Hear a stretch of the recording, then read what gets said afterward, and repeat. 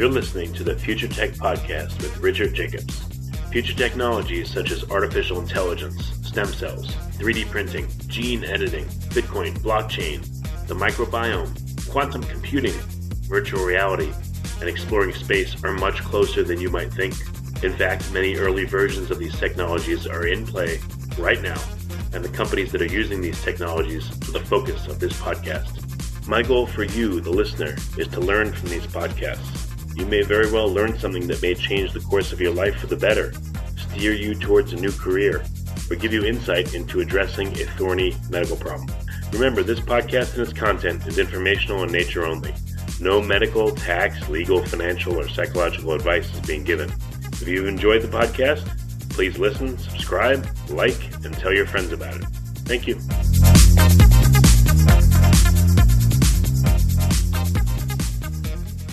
Hello, this is Richard Jacobs with Future Tech and Future Tech Health podcasts, and I have Dr. Bruce Damer. He's the CEO and founder of a company called Digital Space, a company that creates virtual worlds for industrial design engineering, education, and public outreach. He's also a researcher on the origins of life, the chemistry of the origins of life, and we may get into that a little bit, at UC Santa Cruz. So, Bruce, how you doing? Thanks for coming. I'm very good, thank you. Yeah. Well, I wanted to ask you about the origins of life chemistry work first, because that seems super interesting, and then we can get into digital space. So, would you mind telling me a little bit about your work at UC Santa Cruz? Yes, I've been collaborating with Professor David Deamer, whose last name is almost like mine, for about 10 years. And I'm a computer scientist, complexity theorist, and he's a chemist. And we both tackled this question of how life began on the Earth with those two perspectives and came up with the hot spring hypothesis, which was, came out to the public last year on the cover of Scientific American. So it's an actual explanation that's testable about how life began on Earth and how it could have begun on Mars, for example. So what is the hypothesis? Where do we think that life began? Well, it goes back to Charles Darwin's idea in 1871 that some warm little pond somewhere was where life started. And we've actually updated Darwin's insight to hot little fluctuating pools. Kind of think like a hot spring is like your jacuzzi. It fills up and then dries down and then fills up and dries down. And if you get that kind of cycling, you can make all kinds of biopolymers from scratch in a sort of primordial soup. And we've done this now in the lab for years, and I did it last year in New Zealand in a hot spring called Hell's Gate, where just using simple solutions we're able to create RNA, which is an important polymer of life. So you were able to create RNA, and then did the RNA act in such a way as if it had purpose, or it was part of a life form, or what did it do? Did it just sit there? Well, what happens is typically you encapsulate these polymers in little bubbles called protocells. And so in your solution, you throw in some of the building blocks of protocells, which are basically like the cell walls of your cells, and they kind of form membranes and they form compartments. And as you synthesize RNA or peptides, they get trapped in the compartment. And then the first stage toward life is that these polymers, and your question was very good, because the polymers have to have a job. They have to be selected for. The polymers stabilize the bubble they're in. And so then they cycle down for next drying period where they get remade or they get extended. So that's what we're now seeing experimentally, is that we could make polymers, get them inside protocells, and get them growing effectively. Okay. So you think this is how life began, is that the conditions were such that, some of the precursors of life were created, and then they came together to form the first life? Yeah, they fell from space. It turns out that asteroids, or even the little particles that you find in your gutters, when you clean your gutters out in the fall, there's micrometeorites in there, and those contain actually the building blocks of life. They're packed full of amino acids and fatty acids and things. So you've got it raining in from the sky 4 billion years ago, and then cycling in these pools until this process ends up with a dividing cell and then comes out all the way to us. It's like chemistry writing its own software, its own programs, until the programs start being like an operating system. Okay. So how far would you have to take the testing of this theory for people to say, oh, that's how life began? I mean, what's needed to take it to its completion? That's a good question. We just submitted a paper. It's called a hypothesis paper that actually puts that out to the scientific field and says, and I wrote a paragraph there that said, how are we going to be convinced? And the answer is, we'll never know exactly how life began because we can't go back to those 4 billion years ago. But if, for example, the cycling little populations of protocells that become stable like a bubble bath soap or bubbles, then if you keep cycling them, you see other things emerging, like the little polymer that makes a pore in the protocell, or another one that actually copies information or is a catalyst. And if we cycle our little populations long enough that we see what's called a molecular evolution happening, we won't get to life. That's way beyond the reach of science. But we'll get to a really strong suggestion that this is how life can begin.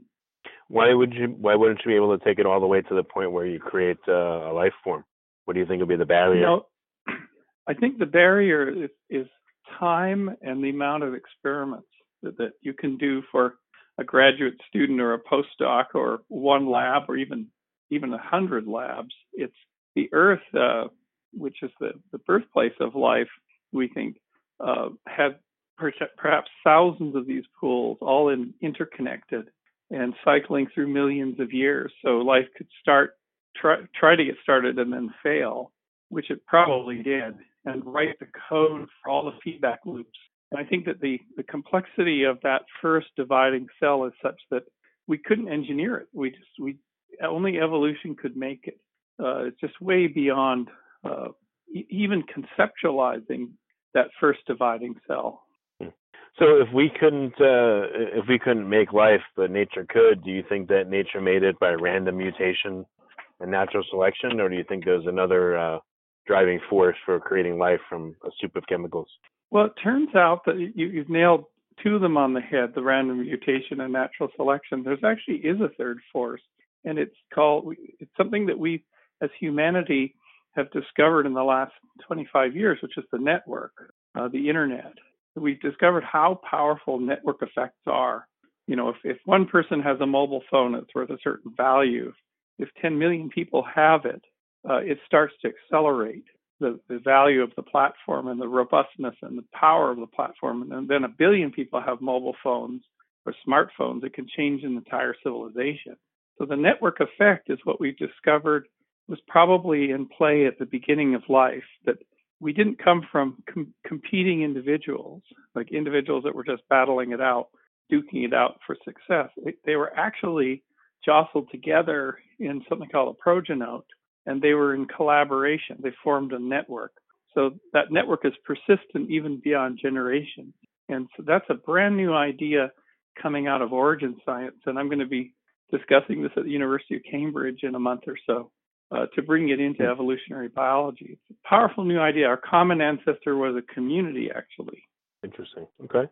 Well, very good. And then in regards to the digital space project, which hopefully will be just as exciting as the origin of life.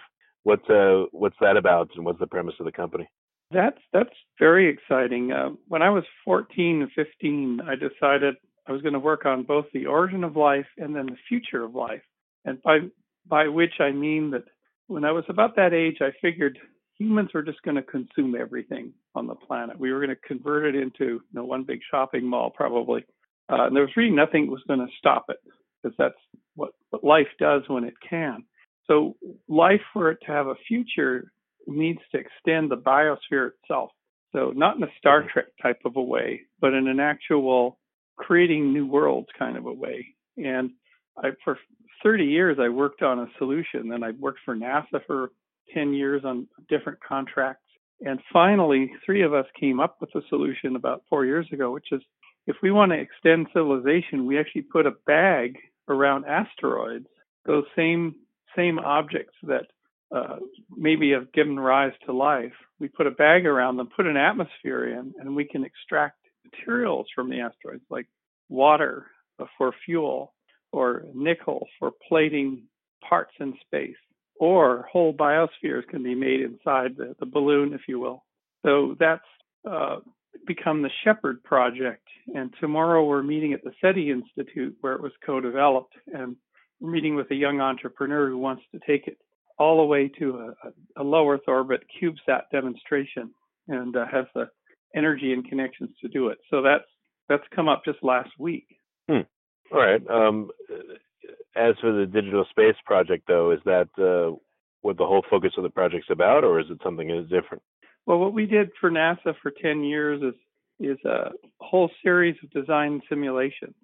First, helping them with training, the design of the space station, figuring out how rovers could climb down crater walls on the moon. And then I got into the design side of it because NASA kept coming and saying, here, help us figure out how you can take humans to the surface of an asteroid. So we did that in 2007. And then the whole project of how do we extend human civilization and sustainable space flight into the solar system came up. And Elon Musk then was in the picture talking about going to Mars. And we realized he's going to need fueling stations. He can't just send one great big mission. I mean, you can't drive a Tesla across America without a charging station. So then this whole other thing got picked up, and it's now rolling, which is very, very exciting. Okay. So is digital space, again, more about creating virtual worlds, or is it more going to be about, harvesting minerals from asteroids? I'm not quite sure. We're morphing now. So we were about the virtual worlds for, initially in the 90s, it was avatars and cyberspace like that. And then it became outer space, virtual worlds or cyberspace for outer space. And now we're really going to be standing up a physical laboratory to build, just as we've done in chemistry for Origin Life, to build prototypes to fly into orbit. So that's a maturation of our whole design principle. Okay, so what's going to be the initial design or the minimum viable product that you're working on that you think will have success? Yeah, so we came up with this last fall, which was, why don't we take a meteorite that's already fallen to Earth from Peter Janiskin's collection there at SETI Institute, put it inside an inflatable balloon that's packed in the CubeSat, which goes up on a really low-cost launch on, say, a Falcon 9. And then when it's released into orbit, it inflates the CubeSat, releases the asteroid inside or the meteorite inside, and then we use gas jets and lighting and position finders to actually push the little rock into the center and hold it there, spin it and despin it and manage it, because that's how we're going to manage and extract from whole large asteroids. So we can do it with a little rock in space, a lot like the space station astronauts use. They blow on water globules and they spin cubes and things like that just for fun. Well, we'll be doing it in an automated way with little gas jets, just to prove that we can do this autonomously. Okay, so how would you do this with a much larger asteroid, though? How would it translate? It'd be the same thing. You'd literally come up to the asteroid, extend the balloon to halfway open, and then move yourself around the asteroid. And they're typically rotating. The solar wind gives them some kind of a push they're rotating tumblers. So that's why it's so hard to deal with them. They're tumbling. Yeah, they're all tumbling. So then you get it into the enclosure and you push the end of the balloon and seal it up, kind of like you would do with a rubber band on a regular old party balloon. Then you put your gas in, and over just really a day or two, these really large objects, which might be 500 tons, will hit the friction of the gas and slow down and stop. And they'll then be stationary, which is really good because you can manage them. Then you blow gusts of wind inside the enclosure with the gas, which will rotate the asteroid like a sailboat into the wind. And then you can continually drive it with air, gusts of air, basically, to push it. And then you have to, of course, fire your little jets out the back to keep up with it, because otherwise it'll just collide with the edge of the balloon. But that's the way we think we can move asteroids. And then by heating the gas inside, we can start extracting that precious water, because that's what we need. That's the lowest hanging fruit for space flight. Okay, interesting. are you getting close to being able to do a test like this? And where would it be? And, is it piggybacking on an existing mission? What we would do, and these are good questions, we took the example of the Planetary Society down in Pasadena. They did a crowdfunding campaign and funded a solar sail mission. And the first one was actually lost. The booster failed. And the second one worked. And basically the craft was a CubeSat, a little square body, a little cubical body. And it released, it just deployed or unfurled a very, very thin, I think it was a mylar sheet with little trusses. And it measured how much of the solar wind it could capture for thrust, because that's an idea for moving around the solar system. And they did all that. And they built that, with teams. They raised a few $1 million to do that. And that's exactly the kind of thing that we're planning to do. And there's able and willing CubeSat design and build teams everywhere. We might do it in Luxembourg. They have a great space program. The government of Qatar in the Middle East has expressed interest. So it's whoever kind of puts their hand up and provides the financing will locate the company there, and we'll build this mission, and we'll buy a launch bay on one of these CubeSats. They just generally, it's a secondary mission where they launch their satellite, but they drop a whole bunch of CubeSats off. It's only a couple $100,000 to put one of your CubeSats in that rack there. Oh, really? So now there's missions where they get CubeSats on a main frame, literally not a mainframe, but a mainframe, and the whole thing gets launched and the CubeSats spill out of it and move on to do their missions? Yeah, there's a Planet Labs in San Francisco recently launched a whole bunch of them at once. You could just see them spitting out. They were actually launched from the space station, and it's fun to watch because they're just tiny satellites. And because they're tiny, they're low cost. In these missions, they generally last 21 days or something. If they're in low Earth orbit, they tend to run out of power or they re-enter or something. So it's a temporary kind of a thing. But what we think is that Shepard, this balloon technology, a friend of mine who works with the Department of Defense a couple of years ago said this is the ideal way to service broken satellites. I said, what do you mean? He said, well, you can go and get your asteroids later, but we have very valuable satellites way up in geostationary orbit that if your vehicle could wrap its balloon around them and use the gas to stop them, because they're tumbling too, because some of them had failures where they've run out of fuel or something got stuck and they're tumbling, and you could stabilize them and then you could actually back them down to low Earth orbit where we could launch a crew to go through an airlock into the enclosure with a breathable atmosphere and do the servicing without even using spacesuits. And then the Shepard could use its wind power to move the satellite back into where it's supposed to be. So, a multi-billion-dollar, spy satellite or whatever they've got that they really want to put back online is then serviced. And we could even move space junk out of critical orbits that they need to get out. So turns out there's a business there. And it's down the road, it'll be a business delivering Elon his fuel for Mars. But right away, there's all these satellites that need servicing.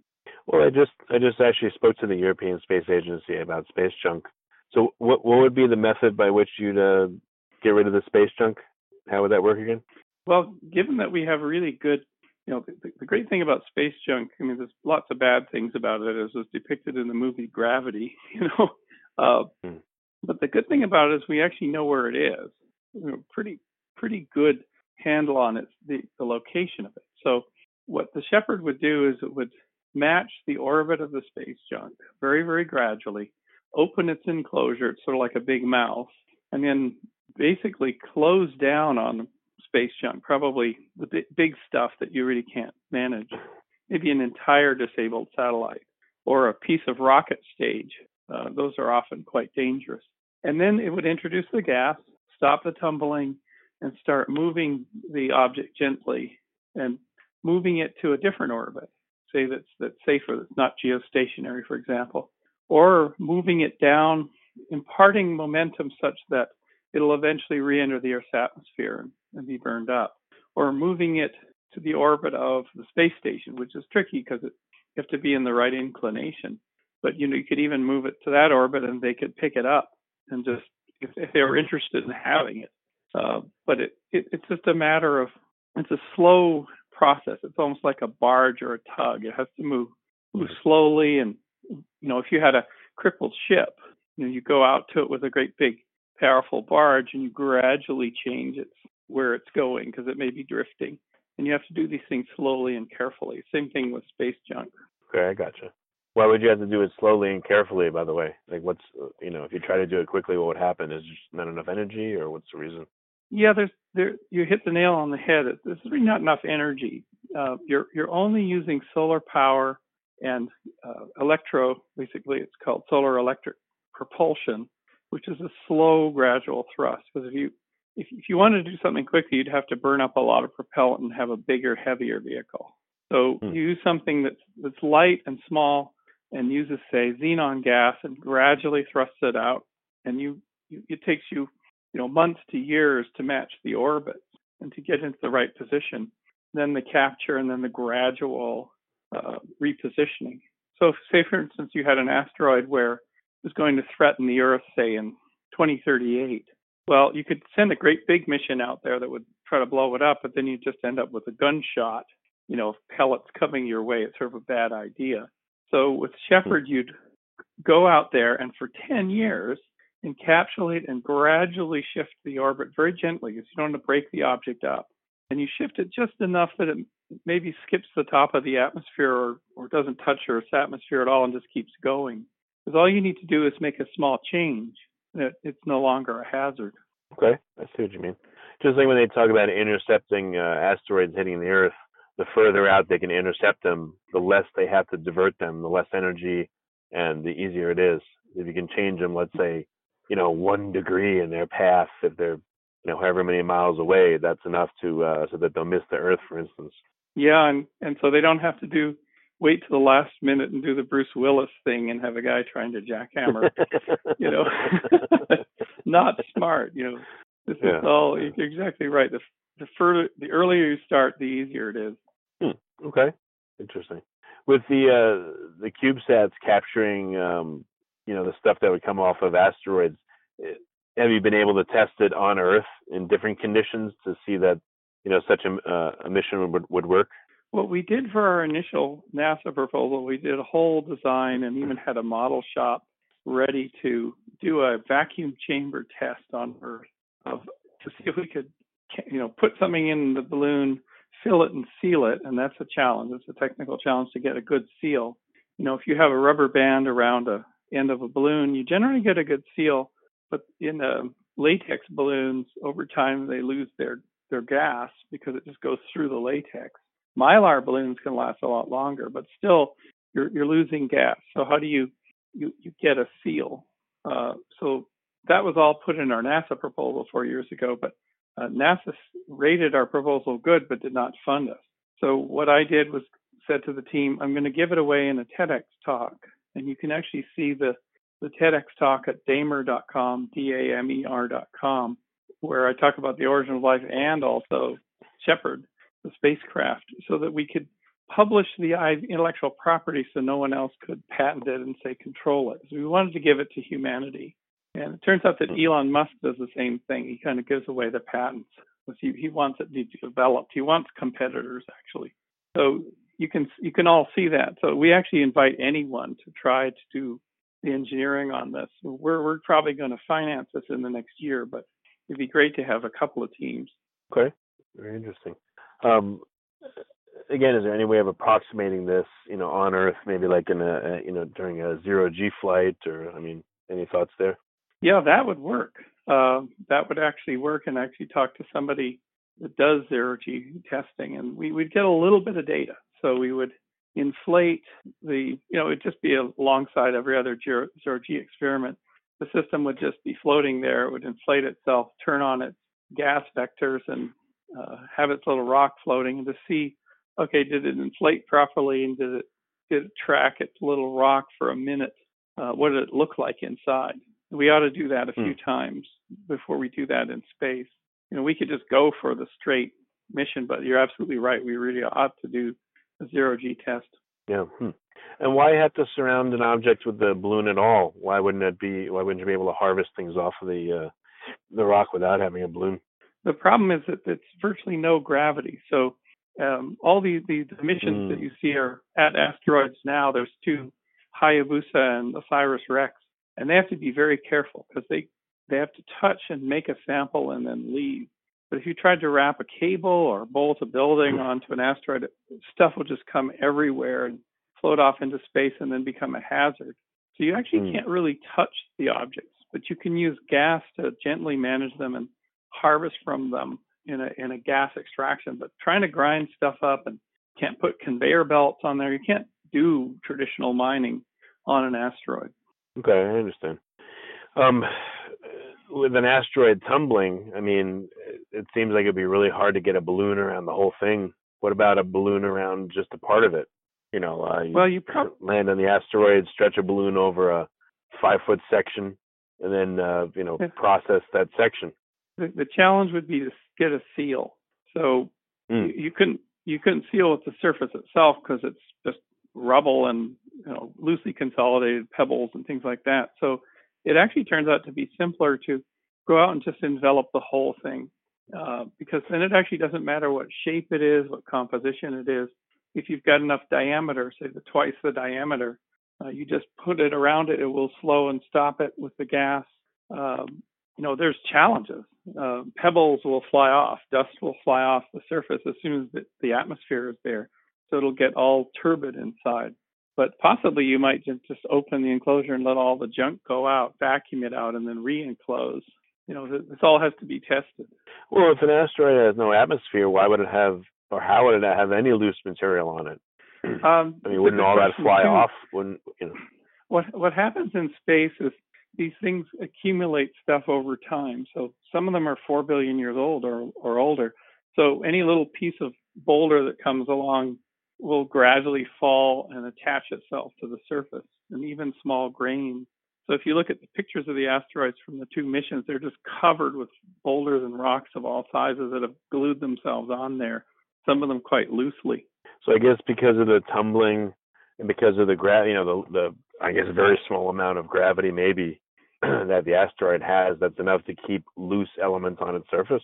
Yeah, and they tend to get sintered to the surface by solar wind too, and over time become more consolidated. But some of these things are just rubble piles, and others have melted at some point in their history, so they're more solid. Some of them are like Ceres. It's really large and contains more water than Earth's ocean. That's really odd. Yeah, I guess it's outer space, so the rules are different, or things happen very differently. Yeah. It's just very strange. Yeah, and we're in the golden era of asteroid exploration. And I was just in Japan at a meeting with the Hayabusa team in Japan, and they showed us this amazing sequence they dropped a disco ball, this kind of reflective disco ball off of the spacecraft, and it floated down to the surface of the asteroid and landed there. And then they used the disco ball for it to automatically navigate itself close down to the surface and then took itself back up. And it got a standing ovation because it was, wow, that was impressive. The satellite actually dropped the target, navigated almost to the surface, and then navigated itself back safely from just reflecting off the disco ball. Interesting. So what would be some of the first candidate asteroids that you'd want to go after? Like, where are they and how big are they? Any particulars about them? Well, beyond satellite repair, we'd go and look for ones where we know where they are. So there's Lagrange points, or so-called Trojan objects. And these are asteroids that are trapped in kind of gravity wells between the Earth and the Moon, or in the Earth's orbit. And you can go out and find out, there's one there, and it's 30 feet across. And we know exactly where it is, and it's not a lot of energy to get there. And we'd probably go for one of those, bring it back to Earth orbit, and then pick it up with a crew so that they could take it down. And we get a pristine asteroid that didn't get altered by the Earth's atmosphere. And science really could take a look at that too. Yeah, interesting. So the stuff that's caught in these gravity wells, like you said, the Lagrange points. There's plenty of debris there. There's plenty of asteroids that have been observed. There's quite a few that have been targeted. There've been a lot of work in the last 10 years with these sky surveys to figure out if there's dangerous ones out there, big ones. But there's billions of them. I mean, they're just immense numbers.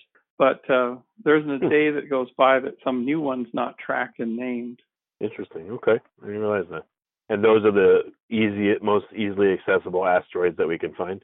Yeah, the ones that are kind of orbiting along with the Earth. It's kind of like a rubber ducky that's orbiting just alongside your cruise ship. I mean, that would be the easiest thing to go get, rather than something that's, in a really different orbit around the sun that require a lot of time and energy to get to.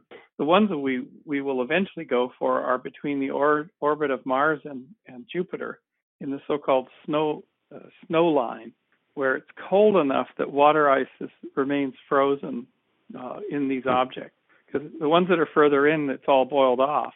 And in fact, when we go through, or when comets go by, they're really cold objects that are mostly water ice that blow off a huge tail because they're in the inner solar system and they're just boiling, and then they go back out to their very distant orbits. Very interesting. What any insight into what we think we're going to find in the various asteroids you're going to be looking at? The ones on the Lagrange points and the ones, like you said, in the frozen zone. The Lagrange points will be mostly sort of rocky things. If we find something that's what's known as a carbonaceous asteroid, it's one of the early ones made of the building blocks of life. Those will be really interesting. Further out, we'll get things with more water ice. If we're lucky, we'll find ones that are great big metal mountains. Because some of the asteroids that fall onto Earth as meteorites are nickel and iron together. And if we find one of those, we can actually introduce a gas that will extract the nickel and the iron and plate it or electroform it and make huge parts. So that Stanley Kubrick space station that everybody dreams about that you couldn't do by launching the parts, those big trusses and beams and things could be made in space with electroforming, gas electroforming. So in a way, the Shepard idea solves all the major problems of building a civilization in space because we can even make parts. We can grow food in liquid globules that are biospheres that we melt the asteroid into one of those glass globe type globules. Huh. Okay. Well, very interesting. And the amount of material that are in asteroids, from what I've heard, vastly surpasses all the resources we have on Earth, right? Yeah. So in truth, if you found an extraterrestrial civilization that was making megastructures, they talk about technosignatures now. Did we see a big megastructure like a shell around a star capturing all its energy?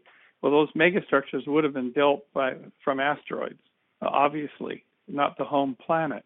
And they probably would have been built with some kind of gas envelope around the asteroid to do all the work. So I think ETs would have discovered this to extend their civilization. And the three of us, Peter Janiskins, Julian Knott, and myself, may have come up with a sort of an ET type technology on our own. Maybe they'll invite us into the Federation finally. Yeah, that's funny. Well, very good. We're just about out of time. The stuff you're working on is obviously unbelievably ambitious, but very cool if it can work. So what's the best way for folks to get in touch and to learn more? Probably go to damer.com, DAMER.com, and there's a contact form.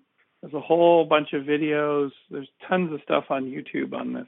So if you just Google Bruce Damer, in video or images, you'll find tons. We have a lot of scientific publications, depending what they're interested in, and it's just scattered all over cyberspace.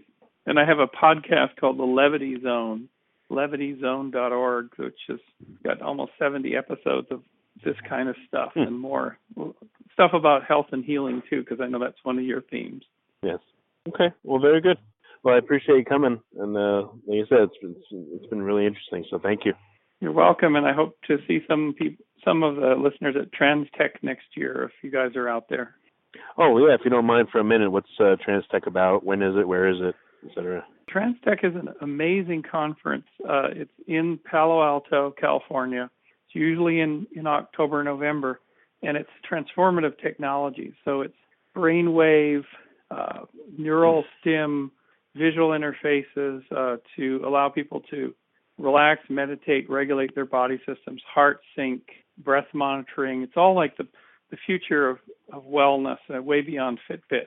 And so all the companies are there, the universities are there. It's like, how can we leave lead less stressful, more productive, higher mental capacity, better healthy lives using technology rather than having us just constantly drain us of energy, which, as we all know, it tends to do. So it's a wonderful conference by Nicole Bradford and Jeffrey Martin. It was booming. It was like 800 people at it last year. Oh, wow. Okay. Well, very good. Well, again, thank you, and thanks for coming. I appreciate it. You're most welcome.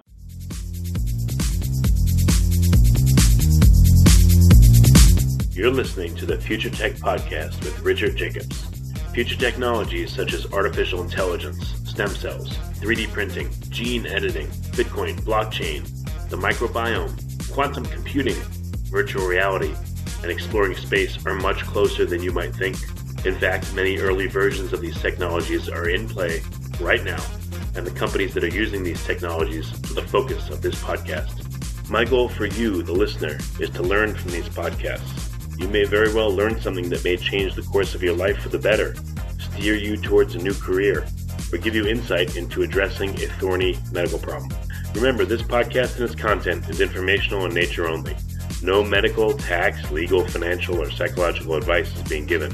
If you've enjoyed the podcast, please listen, subscribe, like, and tell your friends about it. Thank you.